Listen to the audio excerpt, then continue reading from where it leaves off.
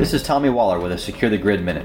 On November 2nd, 2015, 2 years ago yesterday, 23 members of the Texas congressional delegation wrote a letter to Governor Abbott lamenting the federal government's inaction to protect the nation's electric grid, applauding the introduction of grid protection legislation at the state level, and urging, quote, continued leadership and rigorous action to protect the electric grid of Texas, end quote.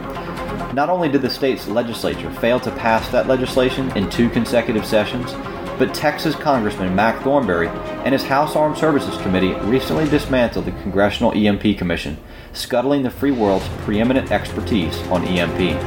None of the congressmen who authored that letter stepped in to save the commission, and Governor Abbott has yet to take action to protect the state's grid. Come and take it is a popular slogan in Texas. Unfortunately, right now, it seems to apply to the state's electric grid. Learn more at securethegrid.com.